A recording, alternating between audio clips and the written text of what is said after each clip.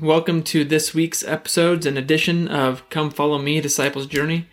This week's Come Follow Me covers 3rd Nephi chapter 27 through the end of 4th Nephi, just one chapter. This is a pretty interesting just time frame and timeline that we're going to cover this week. We're going to go basically in the blink of an eye all the way up past 300 AD. And so this week's chapters, and more especially obviously 4th Nephi, covers over 300 years of history, or about 300 years of history. And so just for some context for that, from Alma chapter 1 through the end of 3rd Nephi, we're covering about 120 years of Nephi history.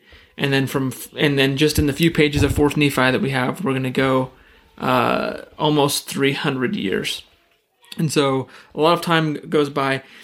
And it's something to keep in mind as you study 4th Nephi, because it seems like things are happening rapidly. But 300 years, think about it's 2020. Think about what the world was like in 1720. What's transpired in that amount of time? A lot of things. A lot has happened, and that's what we're going to see. I think that oftentimes it's easy to be critical of the Nephites and the Lamanites and saying, wow, how did that happen? Like, you just were with Jesus. Well, yes, but it was also, several hundred years. And so you get, what do you get? You get new generations coming up who didn't know and who don't hear the stories, who don't believe the stories. And it seems like you're like, oh man, the pride cycle again. And how did you do that? Well, think about how many times the world that we live in has gone through the pride cycle in the last 100 years, let alone the last 300 years. So that context, I think, is important. These chapters, 3rd Nephi 27 is one of my favorite chapters because of the simplicity of Christ's teaching in this. I've mentioned that covering these 3rd Nephi chapters and Christ's teaching has been kind of a challenge for me, and I've felt a little daunted and overwhelmed, but because it's Christ's teaching, and 3rd Nephi 20 through 26, really there is quite a bit of complexity even into his teaching, and that if you can't pick up on some of the subtleties and how he's weaving things together. But 3rd Nephi 27 I love because to me it is simple and straightforward. He teaches his gospel, and so in the next episode we'll cover that in more depth. But I do love that chapter, and we're going to get the end of Christ's ministry, him granting the desires of the 12 disciples in the Americas, and then them going forth and teaching the people and moving into 4th Nephi. So that's what we'll be covering this week. One thing that is, I think, stood out to me in studying Come Follow Me this week was the very opening introduction in 3rd Nephi, or in Come Follow Me manual. It says, "The Lord commanded his disciples to write the things that they experienced. As you study, write down spiritual experiences you have." That stood out to me because as I just mentioned, I love 3rd Nephi 27, but that's not really something that I've ever picked up on. And it references verses 23 and 24, but specifically verse 23 says, the Savior says, "Write the things which you have seen and heard, save it be those which are forbidden." And it's a tiny little verse, it's pretty quick and short, and it's right after this, him introducing, or not introducing, but explaining what his gospel is, and that's where my focus has always been, is in these verses just before it. But here it is, verse 23, and obviously important enough that those who put together the manual for us, that's what they pulled from this chapter to say, hey, Christ said, write down your spiritual experiences. So as you study, write those down. And if you've been a listener for very long at all, you'll know that I tend to talk quite a bit about writing a journal, keeping a journal. I'm not the best at it. I try. I have a journal. I go back to it. I try to write down things that are happening in my life. Times when I see the hand of the Lord, times when I don't, times when I'm struggling, so that I can, when I do see the hand of the Lord, I can maybe go back and say, oh, this is how I was missing it.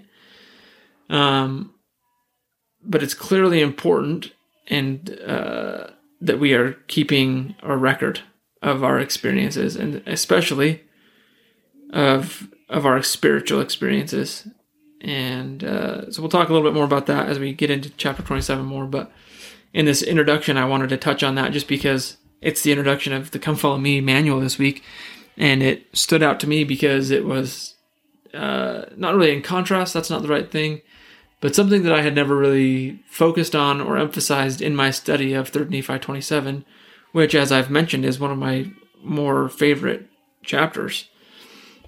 One thing you will see, and then so moving into just even kind of the overall flow of this week's study and what Come Follow Me kind of covers, what we will see is Christ saying, here's my gospel. And then what we get to witness and study and read about is what the gospel of Jesus Christ, the true principles, the true doctrine of his gospel, what it does is it changes people. It changes societies. It's not just like, oh, that's a cool thing to study. It's not Aristotle. It's like, oh, this is great philosophy and this is really interesting to study, which it is. If you look at his teachings, especially from the New Testament and the Beatitudes and the way that he taught and the types of things that he taught, there is a lot of philosophical value in terms of from a worldly, just like study his word sense. But that's not it. That's not the end all. That's not the power of his words. It's not the power of his teaching and his doctrine and his gospel. The power is that because of his atoning sacrifice, which is critical because the atonement is at the center of the gospel, because of his atoning sacrifice and because of his power, the gospel changes people and changes societies. And as Come Follow Me says, the teachings of Jesus Christ are not just beautiful philosophy to ponder. They are much more than that. They are meant to change our lives. And as we especially read 4th Nephi this week, we'll see, think about the history that we've read, okay? So I told you we're about to go through 300 years. We've gone through about 600 years of Nephite history. How many wars and battles have there been? How many wars and battles have been hinted at that we didn't really read about? There's quite a few of those as well. When we go from the plates of Nephi, the small plates of Nephi, into Mormon's abridgment, starting in Mosiah, we kind of jump forward quite a bit, and there's kind of this rapid, just catch you up on what's going on right before that. We jump through quite a few years of history, but wars are mentioned, and there's battles, and Nephi himself says, hey, you know what, it suffices me to say that we've already had battle with my brethren. So from the very beginning, Nephites and the Lamanites did not get along to the point of violence.